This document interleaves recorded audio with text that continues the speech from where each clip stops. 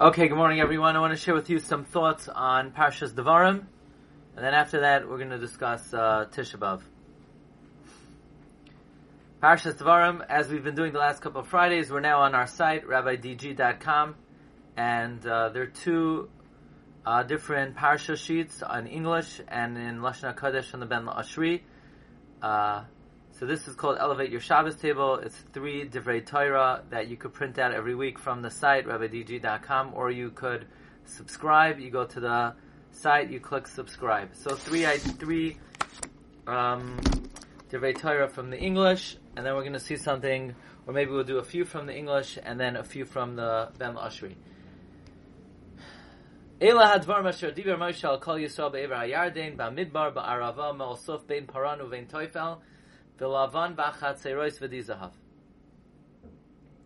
Rashi points out that the word chatzerois and dizahav refer to two sins of Klal Yisrael. The avera of chatzerois refers to the sin of Kairach. The avera of which took place at Chatzeros, and the avera of V'di Zahav refers to the gold of the Egel, that Klal Yisrael had too much gold when they came out of Mitzrayim, so what do you expect of them?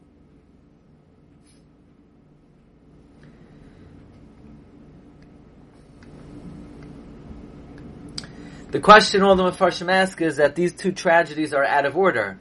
First Kairach and then the Egel, we all know the Chet HaEgel happened earlier. Chet HaEgel is in Kisisa.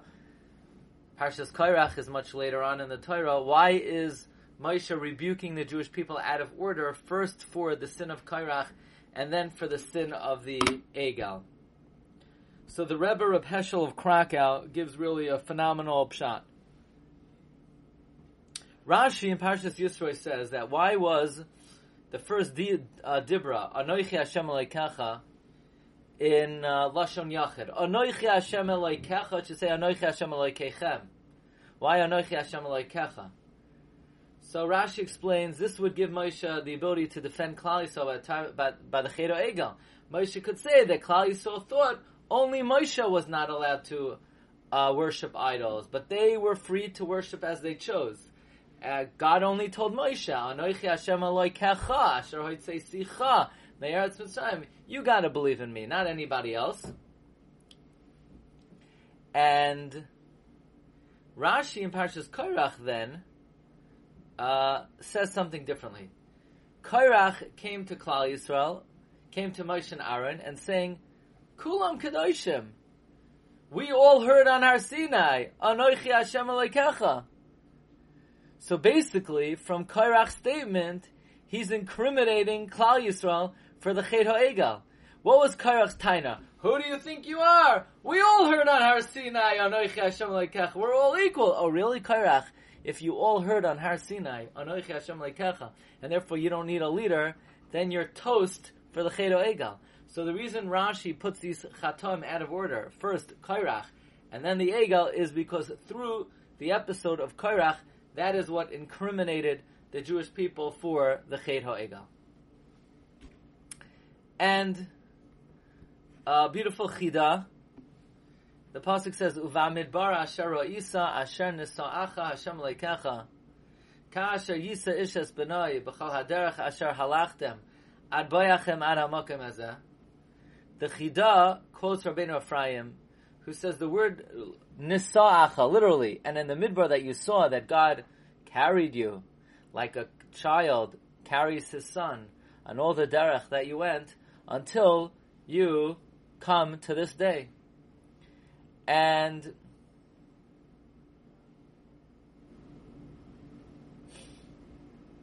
the word nisa'acha or yisa could also mean to forgive. Nisa'acha, a lashon of Yisa Hashem panav elecha, v'yata im tisach atasam. So we can read the pasuk like this: Uvamidbar asher ra'isa, asher nisa'acha Hashem elokecha. That Hashem forgave you. The way we read this pasuk is through the desert. Hashem forgave nisa'acha Hashem elokecha. Why? Why does Hashem forgive us? We've said so many times over the years that the reason why Klal Yisrael is able to do tshuva is because Hashem's relationship with us is that of a father to a child. And Av shemachal al kavoidoi, kavoidoi machal. A father who overlooks his insult is overlooked. However, melech shemachal al kavoidoi, ein kavoidoi machal. So the Chida points out that if nisa'acha can mean forgiveness, the end of the pasuk follows seamlessly. You know why God forgave you? Kasher yisa ishes benai, as the father forgives his son. Now we are now in the month of Av. And despite the fact that in the month of Av, Klal Yisrael has been struck with many tragedies over the years, especially on Tisha B'Av, be it Bayis Rishon, be it Bayis Sheni, be it Beitar, be it Turnus Rufus, be it the Ched HaMeraglim, World War I, Spanish Inquisition, and as we heard at the beginning of this year, personal tragedy. Nevertheless, the month of Av, we still remember Hashem's of Harachaman, and this prepares us for the month of Elul, because through the power of Hashem's fatherhood to us, He is able to forgive us. Okay, I want to share with you a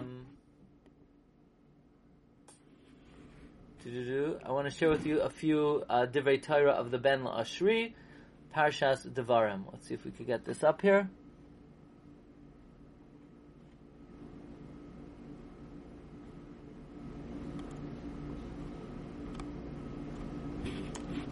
Yeah, Devarim.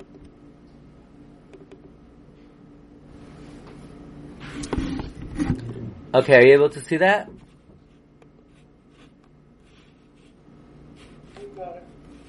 A little blurry. A little blurry, really? 1 second. Maybe it's me. Oh. Is that better? Okay. I want to share with you an interesting thought. I have to say, I was not really aware of it. And it stems from the writing of the Baal Shem Tov. It's an interesting idea, and probably worthwhile to clarify. Rashi says on the words Eila Advar Shadibar Moshe that because these are words of rebuke, Moshe Rabbeinu alluded to it. He didn't say you guys worship the golden cow. He said V'di Zahav, a location called a lot of gold. He didn't say you messed up with the episode of Kairach. He just said the city, the location called Chatzeros. And Rashi says because these are words of rebuke, and it listed all the places that we angered God, so it doesn't say it explicitly, it says it b'derech remez. And the Mefarshim are matmiya, they all question, what do you mean? And right after this opening, Moshe does go through all the sins quite explicitly. So very, very nice. In the beginning, it's only alluded to, but ultimately Moshe says it as it is. So the Ben La'ashri has a few interesting ideas on this. He says an idea based on a pasuk in Mishlei. In Mishlei, the pasuk says, Musar Hashem b'ni al timas. Literally, the rebuke of God, my son, do not be disgusted with. Meaning, if Hashem reprimands a person, don't be disgusted by it, accept it be'ahava. But the Mefarshim say it can mean something else. Musar, when you give Musar to Klal Yisrael, Hashem asks, B'ni, my son, al timas, don't make him disgusting. Which means when you need to rebuke someone, if you're a rabbi, or a rav, or a father, or a parent, or a brother, and you need to rebuke someone, don't say the sin of the offender explicitly. You know why? Because if you say their sin explicitly, you're going to awaken a mekatrig, the accuser against the person. And you see, the mekatrig, the Satan, always goes to God and says, Ribono shel olam, this person did this avera, he did that avera. So Hashem says, I don't listen to you. Lo yakum eid echad be'ish l'chol avain o l'chol chatas. You're one witness. Your testimony is not admissible.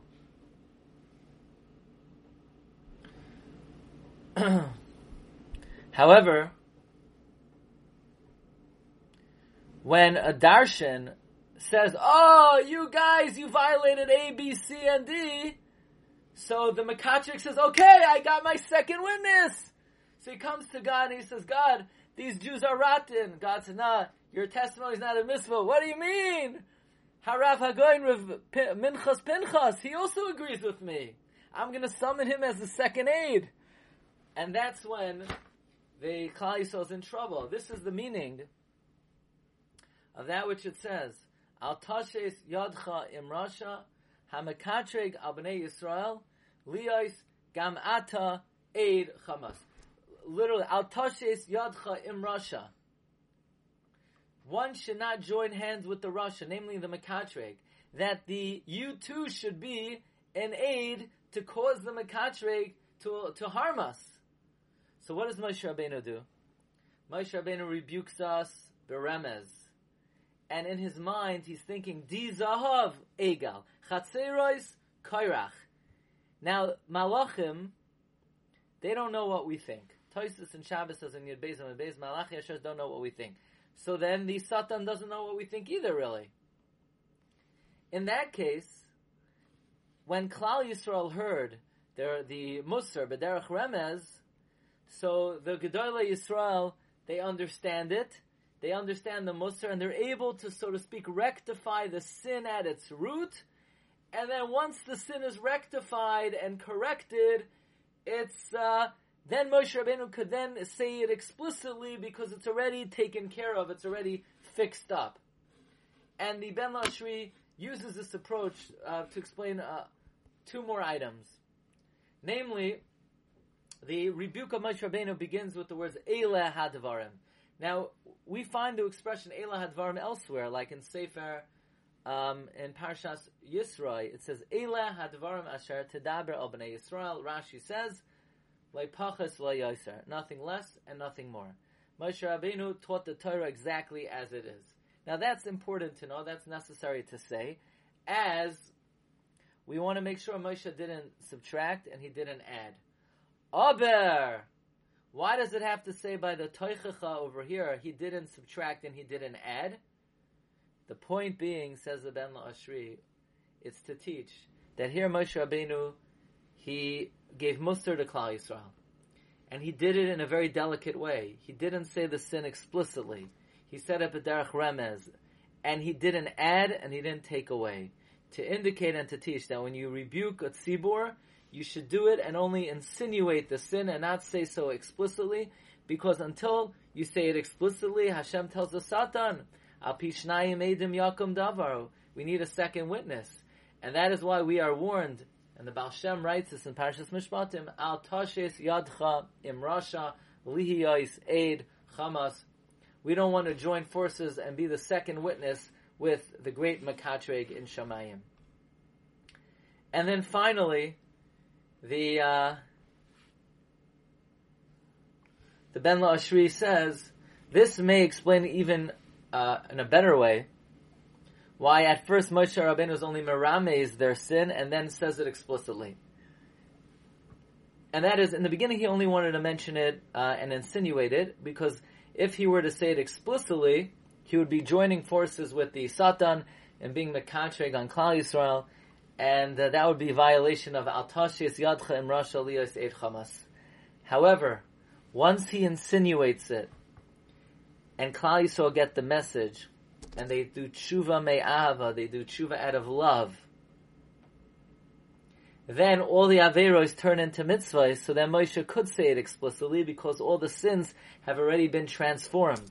So Moshe begins by only insinuating their sin. The Jewish people pick up the message and they do tshuva out of love. Once they do tshuva out of love, so Moshe could say it explicitly, because this is similar to an idea we once mentioned from the Tiferes Yisrael. Why is it that on Yom Kippur we have this happy tune for Ashamnu?